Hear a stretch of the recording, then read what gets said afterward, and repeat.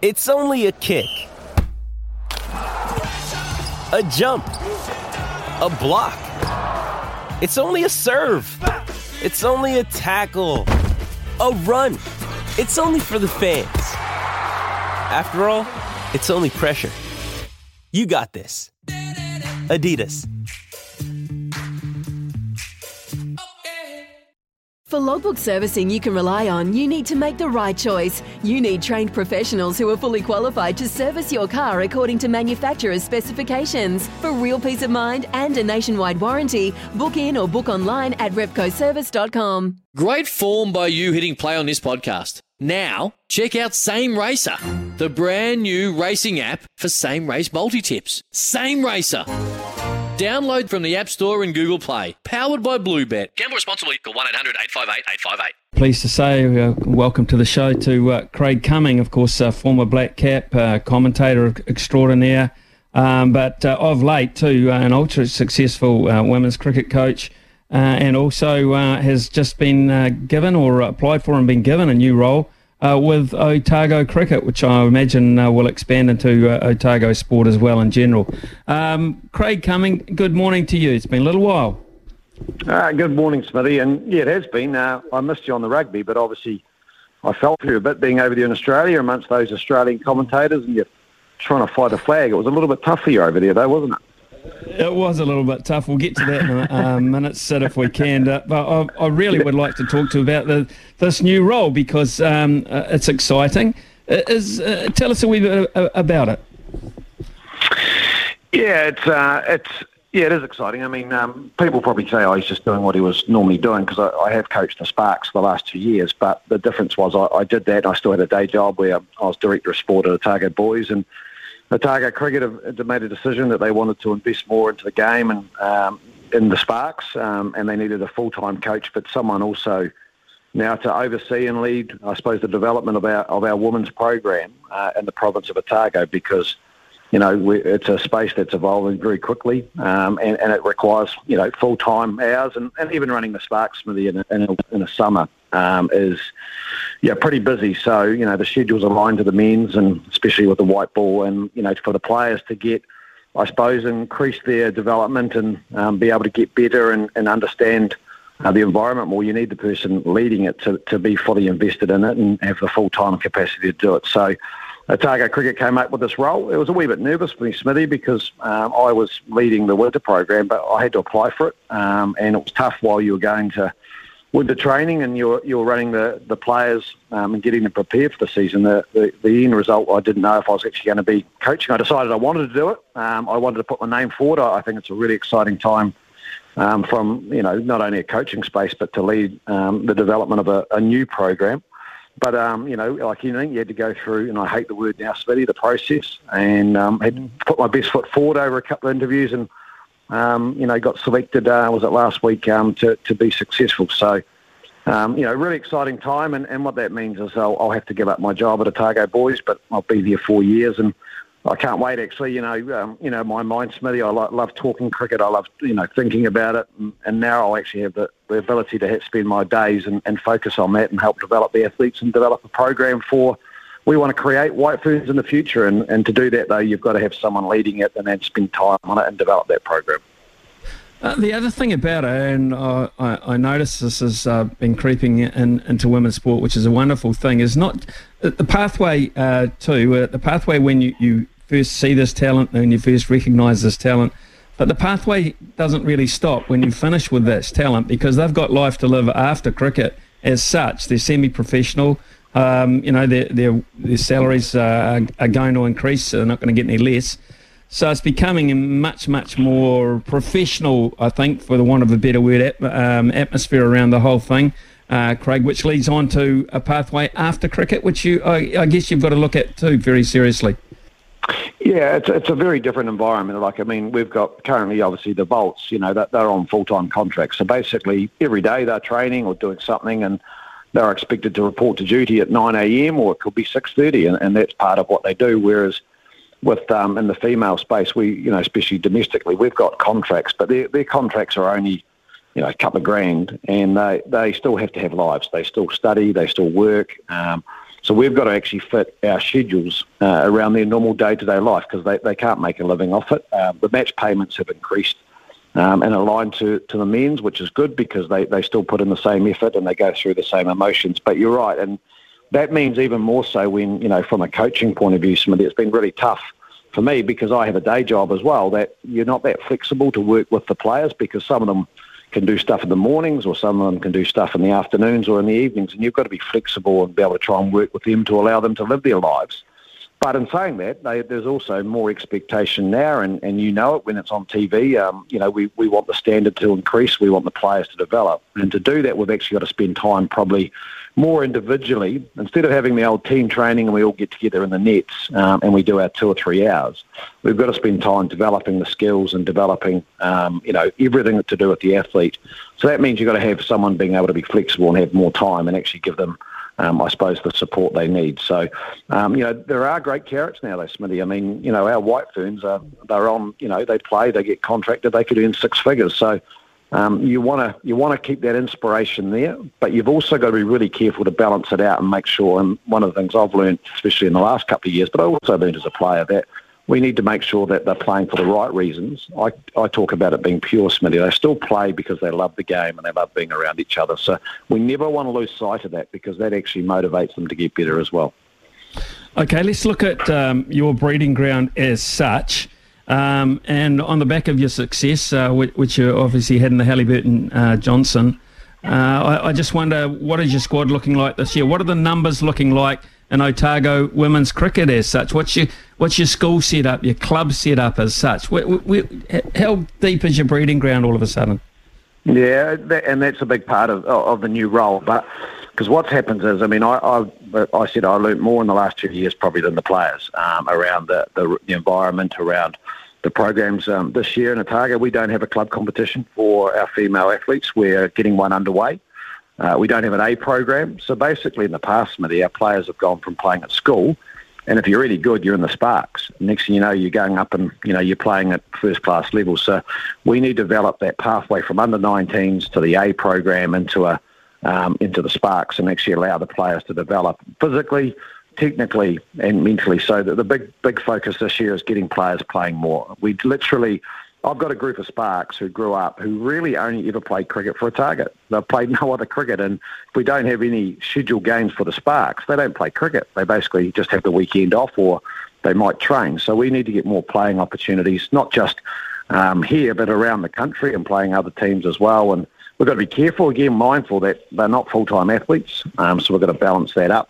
But we've got to get more playing opportunities. We've got to get the girls playing, club cricket, A cricket, fingers crossed, maybe even touring to Australia, getting some of our athletes, and they're really keen now to go over and play in the off-season in the UK or maybe go to Australia in September. We've just got to get them playing more, Smithy, because their awareness of the game's getting better and better, but the more they play, the more they're around cricket, that's where they learn the most. And the interesting thing too, for me, right here as we look at the White Ferns in particular, and we look at your side, the Sparks, and we look and who they look up to. Okay, Susie Bates, long-term White Fern, absolutely world-class player, and they think, gosh, she's been around the scene so long, I've got to wait forever. No, you don't, Otago Sparks, because you look at Eden Carson, just 21 years of age, now has made the jump, and there's an immediate pathway. Absolutely, yep, and even looking at the White Ferns, there are plenty of opportunities. I mean, there are 3 girls, I think, in there at that moment that are, still under 19s. Georgia Plymouth's still young. She's only developing. She's only played a year and a bit. You've got, Fran Jonas again. So it shows that if you've got the talent at the moment, we are missing that middle bracket. We're missing that bracket at the moment just below that from a women's game, but also the quality, maybe the question is Amy Satterthwaite, should she be there, should she not?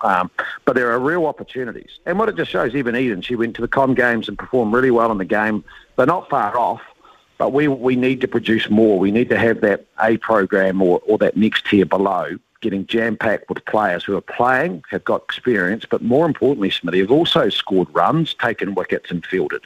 At the moment, 1 or 2 performances can be enough to get you into the top bracket. We need to strengthen that up. And, we know when we talk about the Black Caps, the strength of the Black Cap side is what's actually the guys pushing the guys below that. So from a women's point of view, there's a lot of work, but it's also really exciting because I think I always talk about paying the players more doesn't give you better results, but resourcing programs and getting more coaches involved, full-time coaches in this instance, more resource coaching, then that's going to help our program out long term. We're going to develop better cricketers. We're going to give them more experience. They're going to have better tools when they actually turn up into the White Ferns, and then they're going to get better performances. And the more we do that, then our top end is going to take care of itself. But we've got to really work hard in the next couple of years in this space. And for us, it's even below that.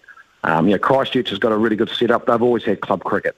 Auckland's got club cricket, but the other provinces don't. We've got to get more of it. But to do that, Smithy, as well, we've got to have the numbers playing. So part of this role is I want to try and inspire young girls who are playing, maybe 12, 13 and 14 to stay in the game, to get inspired, to keep going and keep playing, give them fun, give them enjoyment, and then eventually they'll come into that bracket where we look after them from a performance point of view. The other thing that's always of interest to me down in Dunedin is historically the university has played a huge part in the development of sporting teams down there. You don't have to look at rugby. We know that. Yep. It's quite transient in that regard. Is that the same in women's cricket? Do you rely on the university for that middle group that have come to town to further their education, etc., but have been cricketers in other provinces? Yeah, it's an interesting one. It's a great point because you think of, the heyday of Otago rugby, how many people come down. And I think we're starting to go back to that. The problem we have with cricket is that the terms finish in end of October, and a lot of the athletes that come down here then go back home because it's the varsity holidays. But what we need to do is, and part of this is, again, identifying any of the players that come down to them.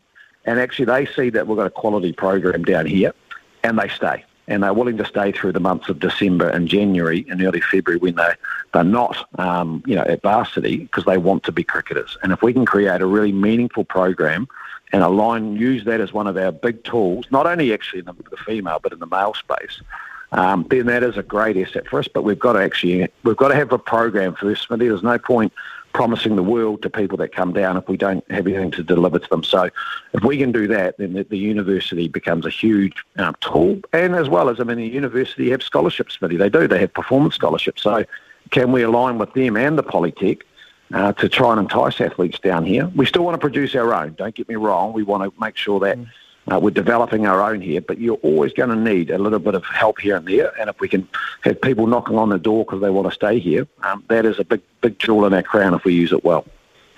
Sounds exciting. It really does. So I look forward to hearing more about. What's the program looking like actually for women's cricket? I know there's it doesn't get any smaller. So domestically, Halliburton Johnson, and of course you've got the women's version of the Super Smash, etc. So how busy is this year? Yeah, all locked in. Yeah, it's we've got we get underway in November. Have a little break early December, so the 50 over start, and then we have a break because the White Ferns are playing Bangladesh here in early December, and then basically from about the 15th we play another round of 50 overs, and then it's all go with the Super Smash. Really, the next 2 months are chocker. So there'll be a lot of cricket. There was talk, I think, about some more games, but for us, we want to have an opportunity for an A program and that sort of stuff in there. But no, it won't take long to roll around. I can tell you, Smithy, we're training on grass in Dunedin at the moment, believe it or not. Do you know that? On grass in September. No. We've got a big marquee up, actually. Yeah, no, we've got those state-of-the-art marquees. But I tell you what, last night we had a southerly hit, Smithy. It was about 2 degrees outside. But we were training in under a marquee, bone dry, on grass. The lights are on. It was fantastic, and the Volts are using it too. So the other areas that are making big gains around the country and giving our players the best chance to prepare. Because as you know, training indoors on artificial pitches, concrete bottoms, it just doesn't produce good cricketers. You don't learn the skills you need. So, no, we're in there, and even I'm getting the ball to turn a bit in those nets, Smithy. So, it's good. It's good. We're training on grass. You're turning it, mate. If you're turning it, the world is a new place. All right, let's draw a line under that and start on the other issue I was desperate to talk to you about, and that, of course, is the demise of the Black Caps. And it was a demise in Australia because if we were completely and utterly outplayed and had no chance in any of the games, I'd run with it and just say Australia are a much better cricket team. So be it. We had winning opportunities, perhaps in all 3 of those games. Couldn't take it. Is there a mental phobia? Is there something there that you can see from the outside that stops us beating them?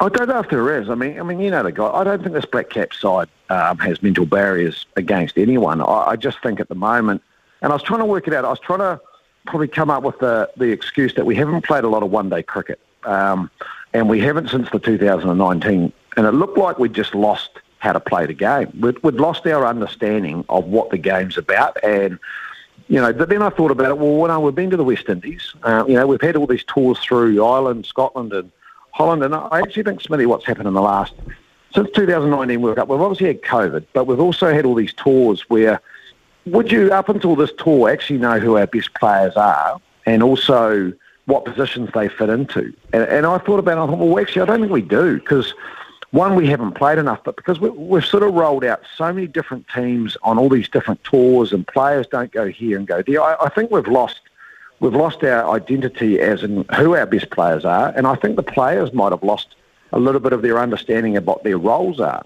And we've got to find that really quickly, because we're at the top of the tree. We're going down the hill the other side pretty quickly. And I think that last game might have showed, what they've actually might have recognised that. But again, now we lose Trent Boult potentially, and we've got to find our best team and actually get them understanding the style of cricket we want to play, and get them doing it, because I don't think it's a mental barrier with Australia. I really don't. I just think at the moment we just, for some reason, they seem to go up and we don't. But you're right. I mean, I was sitting there. Well, there were many opportunities to win, especially those first two games. But, we just couldn't knock them off, and then they got too many with the bat. But we need to find a way. But I think this is not just against Australia. I think we need to find our identity. And then I forgot, and you'll be a great one to remind me, we've also lost Ross Taylor.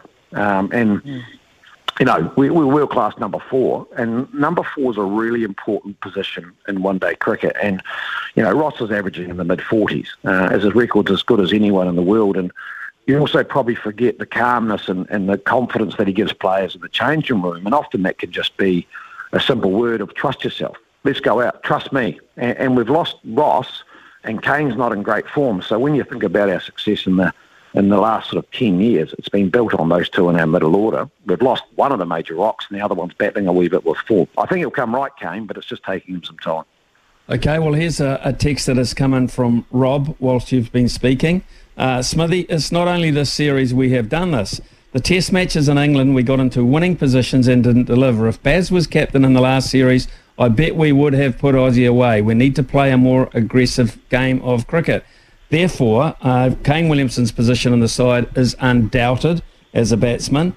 What about his ability now that he's getting on a bit, he's got injury issues as such, to captain our team in all three forms of the game? It's a rarity in world cricket. Yeah, and bang on, it really is. Kane's style of captaincy it's a little bit slower, the way he does, especially when he captains on the field. Slower as in, Baz would have 4 slips, 2 gullies, and then, 2 guys in close if he could. Kane's more methodical, he's more calculated.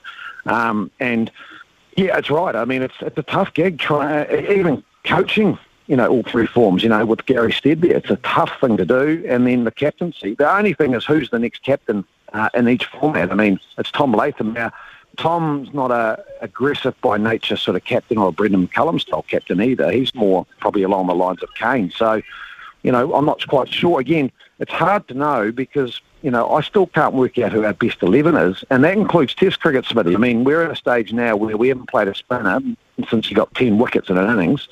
What's our best 11 when it comes to Test cricket at the moment as well? So I think we need to find that really, really quickly and invest in that and find out what the next 2 or 3 years look like.